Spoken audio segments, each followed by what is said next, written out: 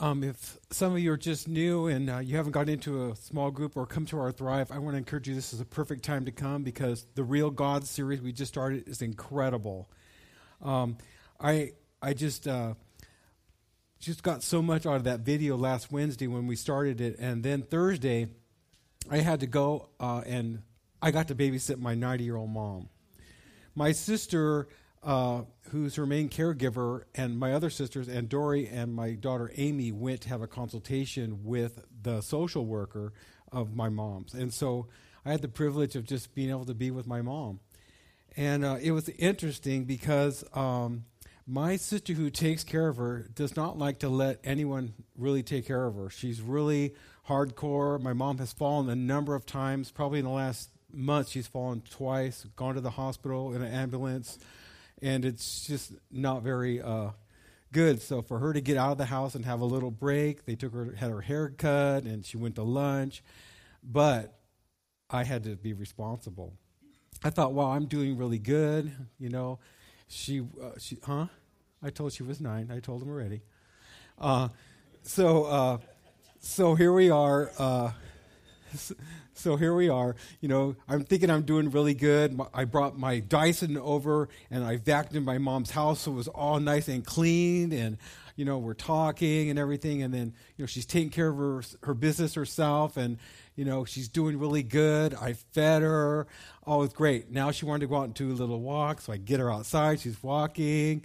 I'm thinking, man, my sister's going to be, so happy. So getting back in the house, my mom catches her little slipper on the threshold, and she starts going down. And once my mom's down is when all the problems start. Then you have to call the fire department, and 3 firemen come pick her up and put her in, and she goes down. So she's barely going down slow motion, so I'm holding this door open for her. So I stop holding the door, and now I'm trying to catch her, and she stops on her knees. And then I thought, okay, she's not down. And then all of a sudden she just gives herself over, and she rolls over on her side, and she is down. And I go, oh, God. And then I thought, real God. And you know in that section of Real God it says, do you have those moments you wonder where God went? Where are you? And I'm thinking, oh, no. Fire department? My sister will never let me do anything again. She'll be so upset. She'll be so stressed. And just about that time, I get a phone call. Dory's checking in. How's things? I go, Mom is down. Is she okay? Yes. You know, in fact, because her mind is not there, she said, oh, did I hit my head? I go, Mom, you went down slowly on your knees, and then you decided to just lay down completely. Your head never touched anything. You're just in the middle of the floor, but you're down. Okay, so she starts moving her arms, moving her neck, you know, moving her feet. She's moving her toes. I go, see, Mom, everything's working. You didn't break nothing. Then she starts crying. What about when my daughter comes and she sees I'm down, or that I had to call the ambulance and the fire department again? Oh, no. She starts crying. I go, Mom, don't cry. It's going to be all right. We're going to get you up. And so we both start praying. And I'm thinking, oh, my, this is a real situation. God, where are you? We do not want to call the fire department. So my mom says, maybe if I could get over to the couch. She goes, roll me.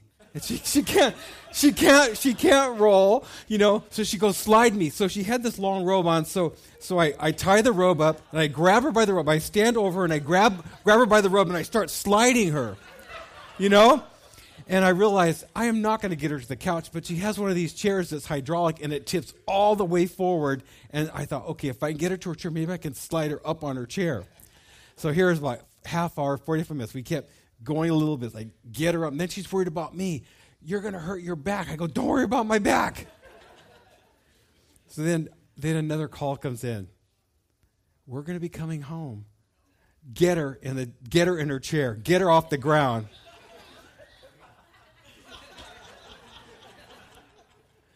And they're not telling my sister because she's having such a great time, but they're on their way home.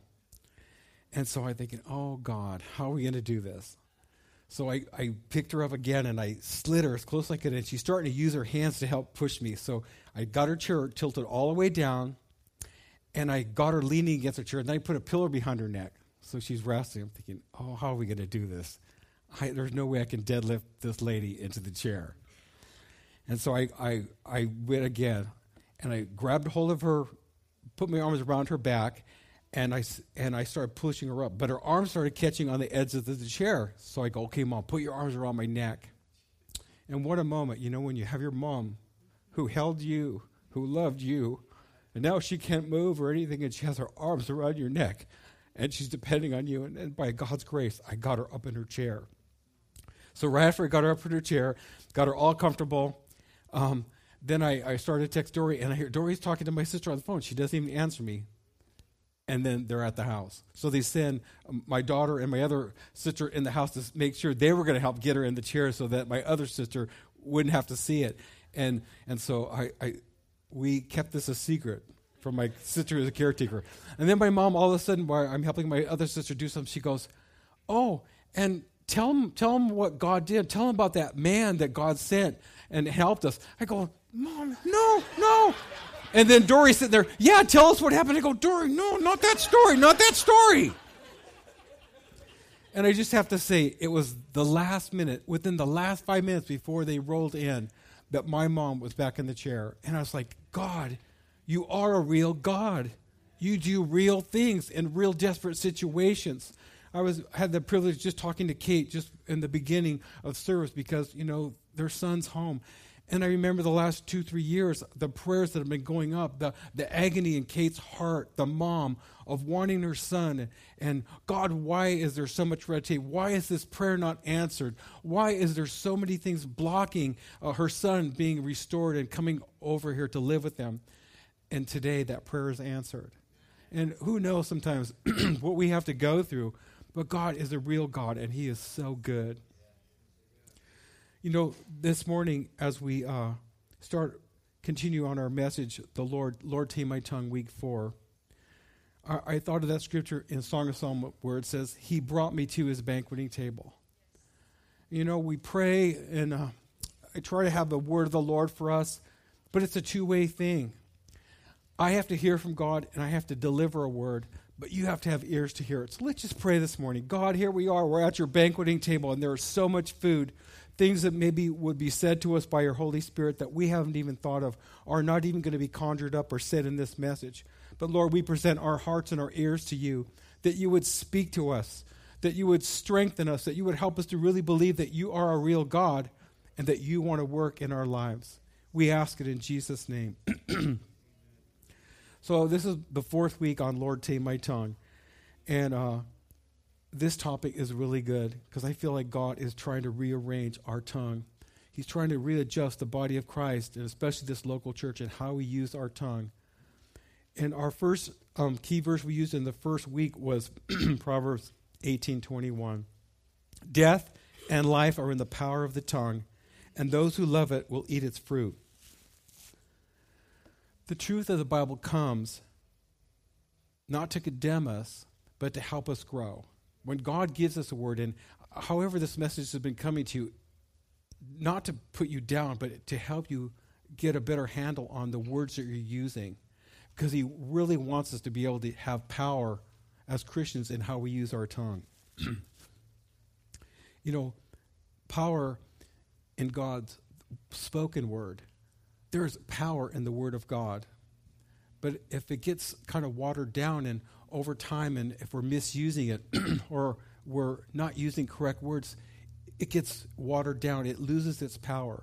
Satan uses our old nature, and Satan sometimes uses the things that we're disappointed in to get us to be cursing and to say negative things. But in Genesis 1:2, there were 7 times God said. In Genesis 1:2, it says, the earth was without form and void, and darkness was on the face of the deep, but the Holy Spirit was hovering. May the Holy Spirit hover over us in our vocabulary today. May the Holy Spirit re-energize us and re-emphasize to us how powerful our words can be to build up or encourage or to tear down and break people's spirits. Verse 3, then God said, let there be light, and there was light. Notice that how God even starts the power in his word. There is nothing, and then God said, and then let it happen. In verse 6, God said, let there be a firmament in the midst of the waters, and it was so. That separation between the heavens and the earth. Then God said in verse 9, let the waters under the heavens be gathered together into one place, and let the dry land appear. And it was so. Oh, may we get to the place where we're speaking words of truth, where we're speaking positive words, where we've got our tongue tamed and under harness, where we're speaking creative words of life into people, into situations, into our own self at times, because there's times we need to speak to our own soul to energize ourselves in God. Verse 11, then God said, let the earth bring forth grass, the herb that yields seed, and the fruit trees that yields fruit according to its kind, whose seed is in itself on the earth. And it was so. Speaking the word, and it is so. God said, let it be, and it was so. Verse 14, then God said, let there be lights in the firmament of the heavens to divide the day from the night. Then God said, let the waters abound with an abundance of living creatures, and let birds fly above the earth across the face of the firmament of the heavens. Verse 24, then God said, let the earth bring forth the living creature according to its kind, cattle and creeping things, and the beasts of the earth, each according to its kind.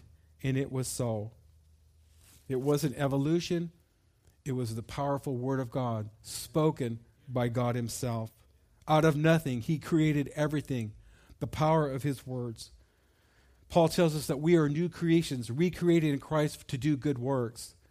There is to be that power in our words to speak life and to use the word of God to see it come into being. In James 3, 5, and 6, the tongue is a small part of the body, but it makes great boasts. Consider what a great forest is set on fire by a small spark. The tongue also is a fire, a world of evil among the parts of the body. It corrupts the whole body and sets the whole course of one's life on fire, and is itself set on fire by hell. Another verse we used a couple weeks ago, Mark 16, 17. Jesus told disciples, these signs will follow those who believe.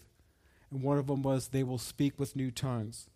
And we've been saying that that's the power that comes on us through the Holy Spirit to bring a tameness over our tongue, to restrict our tongue from being cursing and slandering and assaulting people and assaulting our family members and doing damage to us when we need it to speak words of power and life.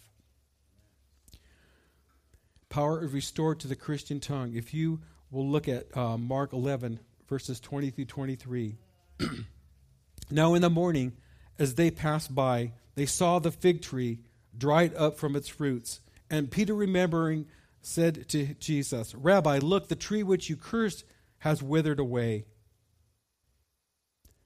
He's telling us that we need to have faith to say things. So Jesus answered and said to them, have faith in God. For assuredly I say to you, whoever says to this mountain, be removed and be cast into the sea, and does not doubt in his heart, but believes that those things he says will be done, he will have whatever he says. In verse 24, he goes on to say, when you pray, believe what you're praying. In verse 24, he talks about forgiving those people who have sinned against us.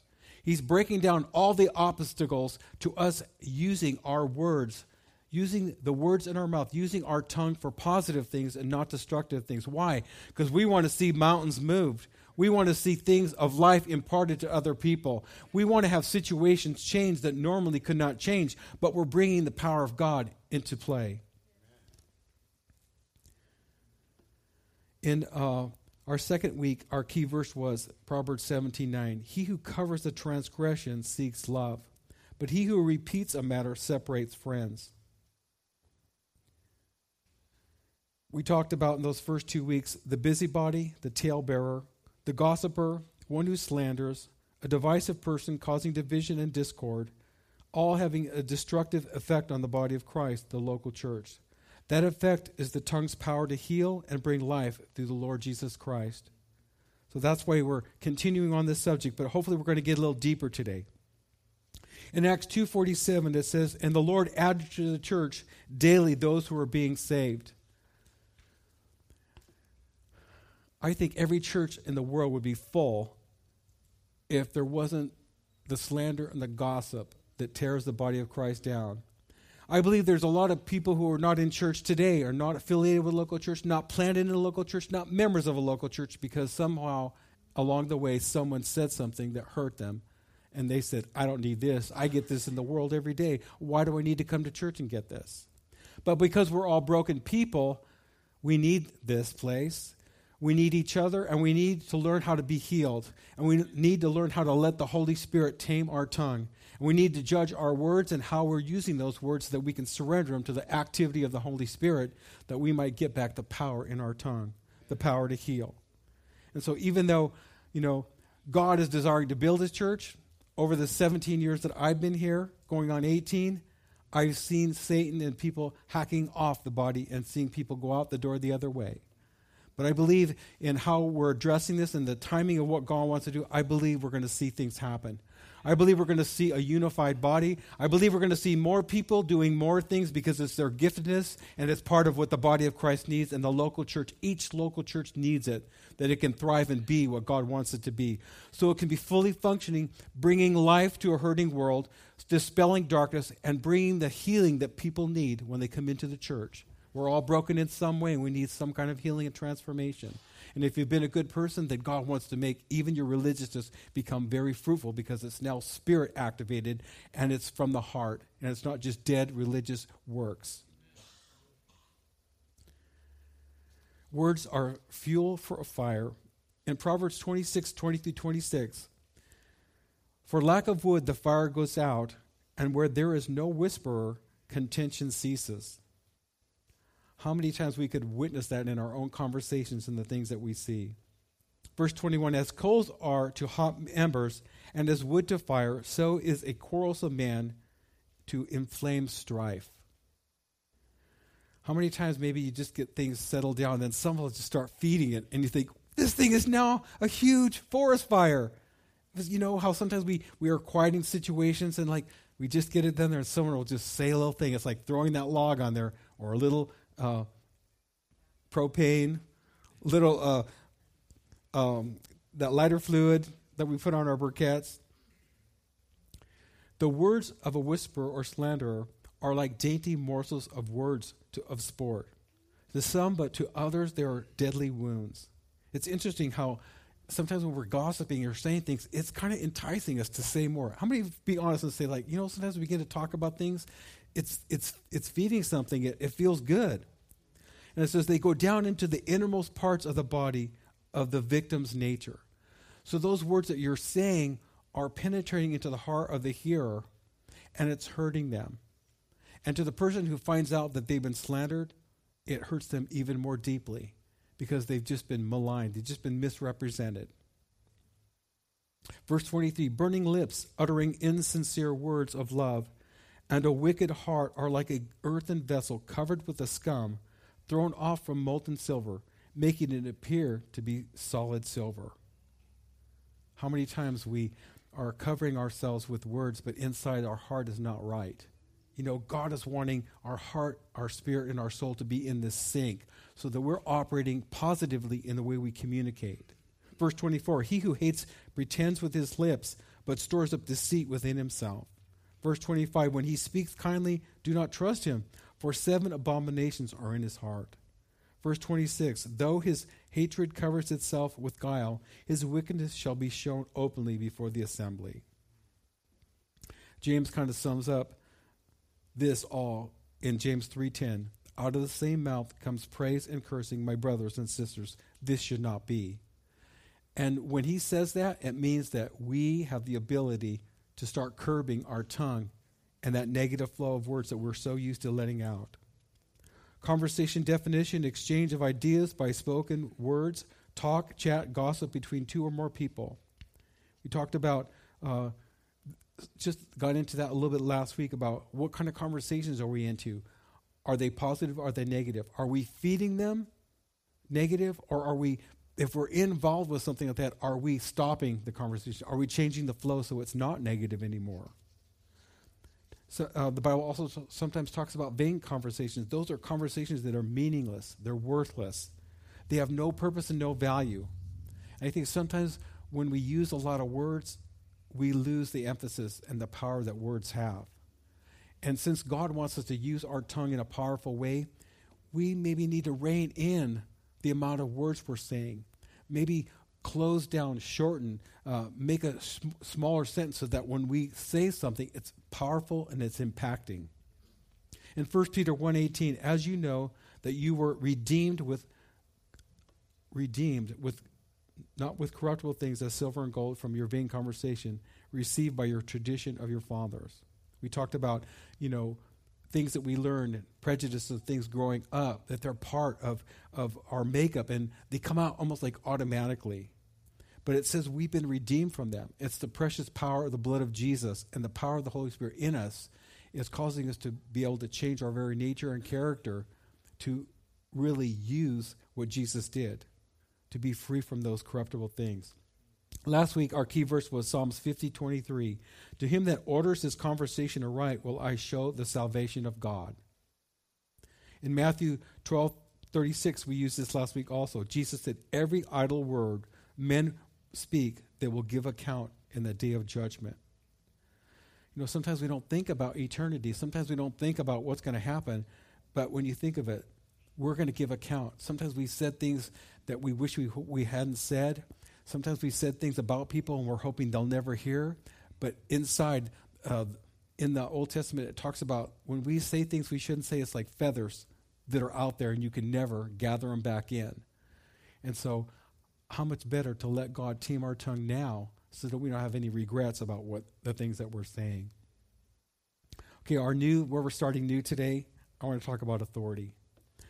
The definition of authority: the power or right to give orders, make decisions, and enforce obedience. In Romans 13:1, Paul the Apostle wrote, let everyone be subject to the governing authorities, for there is no authority except that which God has established.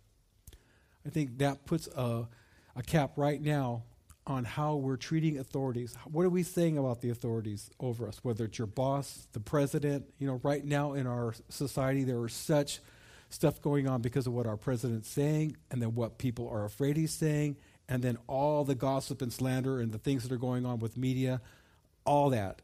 And even Christians, we get caught up because we're part of this nation. We get caught up in gossip and slander. But this is saying all authority is from God. And there is no authority except from God that he has established. It goes on to say in that verse that authorities that exist have been established by God.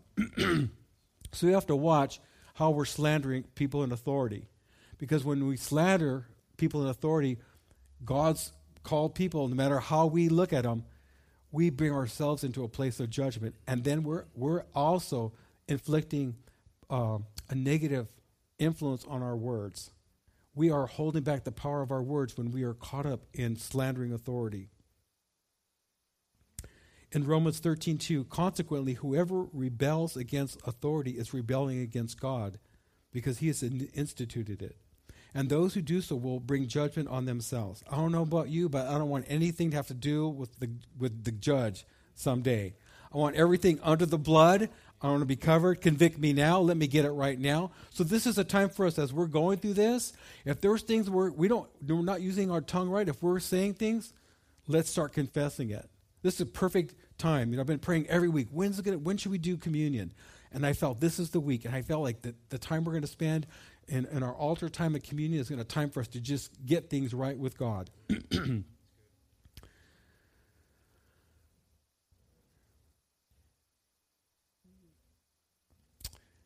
I mentioned this last week. I'll mention it again. Again, the buzz that's out there, whether it's on social media, the news, and then the conversations in the workplace, the break rooms. It's usually about the president or people in authority. We start saying, oh, what is about this? It's our freedom in America, the freedom of speech. Christians have gotten involved, and now we're taking it to the extreme where we have diluted the power of our influence in our words. And so I've been saying, what are we doing in our social media, in our texts, in our Twitters, and our conversations, and Facebook? Are we part of the problem or the solution? And I've been encouraging you, if you are involved in those things, to speak the positive things, to ask for forgiveness, to do whatever you need to do to make the corrections in your life so that you're being positive and you're building up the body of Christ and you're holding up the witness that you have if you're calling yourself a Christian. Dory and I have been talking about this too. It's working on us in our home and the things that we say. And so we're not getting away with anything either. What I'm telling you, I'm getting hammered on also. Romans 13:3, Paul said, rulers are not a terror to good works, but to evil. It's interesting. Sometimes we see situations, and in our minds, we see the evil. We don't see that. We see the evil that the rulers are doing, or the things that we don't agree with. We don't realize that it's going to be a terror to evil works. We're supposed to trust even ungodly rulers. We can read through the Bible and see how God even used ungodly rulers to deal with his people. We saw David conformed and transformed and honed by God as a king and a leader to be, as he came under an unrighteous leader, Saul, who tried to kill him a number of times. Do you want to be unafraid of authority? Yeah. When the policeman pulls up behind me, I don't want to be afraid. Do what is good, and you will have praise from the same. How many times we're pulled over sometimes and we know, yeah, I didn't do anything wrong. I got my seatbelt on. I wasn't speeding. I stopped at that stop sign. He just wants to say hi to me. Hebrews 13:17. The writer of Hebrews wrote us, obey those who rule over you and be submissive, for they watch out for your souls as those who must give an account. I think that as a leader, as a spiritual leader, again, I've told you before, it's not something I ran headlong into this volunteering. There's huge trench marks behind my heels of me doing what God wanted. I think the hardest thing sometimes is to correct people, because when we're corrected, it automatically brings a response. No one wants to be corrected, especially you're an adult. It just brings up our natural rebellion from our old sin nature, from our old Adamic nature. We don't want to be corrected. Even though sometimes we know what a person's correcting us about, we know it's true, but we always sometimes throw up a defense. We throw up, well, what about this? How many times when you're being corrected, maybe even at work, you throw, well, this guy, we try to get the spotlight off us, and really God's saying, receive when you're getting corrected. It's going to be for your good. Let spiritual leaders, let them do so with joy and not with grief, for that would be unprofitable for you. That means sometimes when we correct as leaders and you're not getting it, you're going to have to deal with God someday. Ow.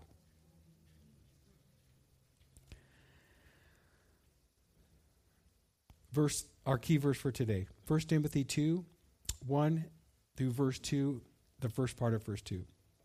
Paul said, I exhort first of all that supplications, prayers, intercessions, and giving of thanks be made for all men, for kings and all who are in authority. So are you bugged with anybody in your life who's a spiritual authority or a natural authority? Get them. Pray for them. Let God hammer on them. He's hammer on you as a Christian. Let God hammer on them. You know what the hammer is? Your prayers are the hammer. Your prayers for things that you don't like about the government officials or your boss or, local officials or whatever it is, pray for them.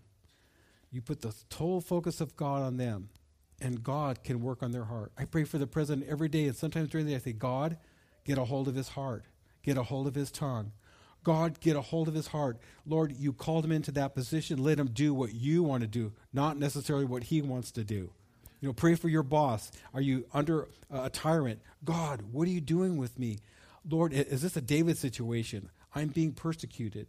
I talked to Carlos Reynoso, and he talked about the time he was at work and the boss he was under and how it just was so demoralizing to him. We all go through seasons where we have bosses that are not treating us right. But what is God trying to do in that situation, being under that leader? What is he doing in your character? Maybe he's bringing out that part where we're supposed to love our enemies. And it's easy to love someone when they're, accolading you, taking you to lunch, giving you pay raises. But what if they're just being a stinker with you? It's hard to love them. This is what God wants us to work on, that we are loving and respecting authority and praying for those who are over us. I just want to maybe hit accusations next. The definition of accusation, a claim that someone has done something wrong or illegal. A charge that someone has committed a fault. Accusations can become seeds. Seeds are potential to grow things. And so when someone puts an accusation against someone, a lot of times there may be a little bit of facts or maybe just impressions. So often we see things and we get these emotional impressions and different thoughts that link together. And all of a sudden we have this big fact and there's this accusation that goes on this person, and then we start talking about them. But if you're talking about someone and not going to them, you are depositing seeds in them. They're going to affect what they think about that person. And even if you find out later on that accusation that was conjured up in your own thinking or your own experience was false, you've already planted a seed in someone else, and it's going to be negative on them. And they're going to suffer the consequence. We've seen it over and over. I've been in church my whole life. I've seen accusations. I've seen things happen because someone said something that was untruth, and the person suffered the consequences, or a church experienced the division of it.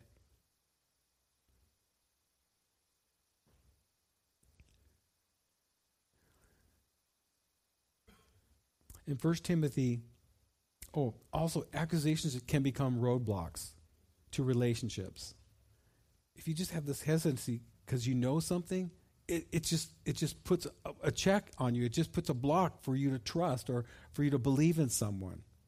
In 1 Timothy 5:19, do not receive an accusation against an elder except from 2 or 3 witnesses. Why? Because accusations against a spiritual leader brings division in a body. If someone accuses me of something and it's not true, then people are going to leave the church. If you can't trust your pastor, if you can't trust your spiritual leader, the church is being divided. The body is broken. And yet time and time again, we've heard after the fact of things that were said that I never said. And I thought, wow, look how the enemy has worked through false accusations. Look at how he's done in twisting words and things to divide his body. And then we hear as time goes by that people are out there away from God, not serving God, not in a local body. I don't even care if they go to another church, but come and talk to me. Tell me what I did. Let me apologize. Let me bless you so that your next church experience is going to be good, because you're not taking offenses to the next place you go. Because if you take offenses with the next place you go, you're gonna be poisoned over there, and something's gonna happen over there. If God's trying to deal with something in your life and you don't let him deal with it, just because you change churches, he's going to deal with someone else. I've seen people quit their jobs because they had a issue with a boss, and then find out later wherever they went, the same issue got triggered again. And some of them have left good jobs, good positions, good pay, but they just couldn't take it anymore being under a boss. I tell you, especially this happens to Christians. God is after us, and he's going to use anything and anyone to work on us and to get us in a right relationship. In 2 Peter 2:9-11, I like this also. It doesn't mean us leaders are infallible. That's why get a witness, 2 or 3 witnesses. That's why Dory and I, since the day we started the church, we always had this open door policy. If you have something you want to say to us. But usually people don't come to us, people don't go to spiritual authority, people are afraid of authority. People have authority issues, and they stem sometimes from growing up in households. And so if you can get the guts enough to talk to us instead of talking to everyone else, you are going to find out you're going to be trusting leadership, you're going to trust authority, and that fear of authority is going to break off of you. That has to be broken off. If you're going to grow in any position in God, if you're going to grow in the gifts of God, some of you might have calls to leadership, but if you don't learn to submit and get that right, you'll never be able to rise into where God has you. There has been prophetic words on people. I've had some discs, we were kind of throwing out stuff. I have discs of people who had incredible things said about them in leadership, and I don't know if they're ever going to fulfill them because they haven't just done the simple things about trusting authority and doing what God wanted them to do. I wish it was easier, but it just seems to be the way it is. In 2 Peter 2:9-11, I want to stop at this verse. Apostle Peter wrote, "The Lord knows how to rescue the godly from temptation and to keep the unrighteous under punishment for the day of judgment, especially those who walk after the flesh in pursuit of unclean desires and despise authority." I think as Dory's going to come get ready for the altar and communion time, if you have authority issues, I think sometimes that is one of the biggest things. If you feel like you can't trust authority or you've been wounded by authority, begin to pray about that. Because if you can let God have your heart and trust authority, I tell you, your spiritual life will grow and you'll become such a strong believer in the Lord.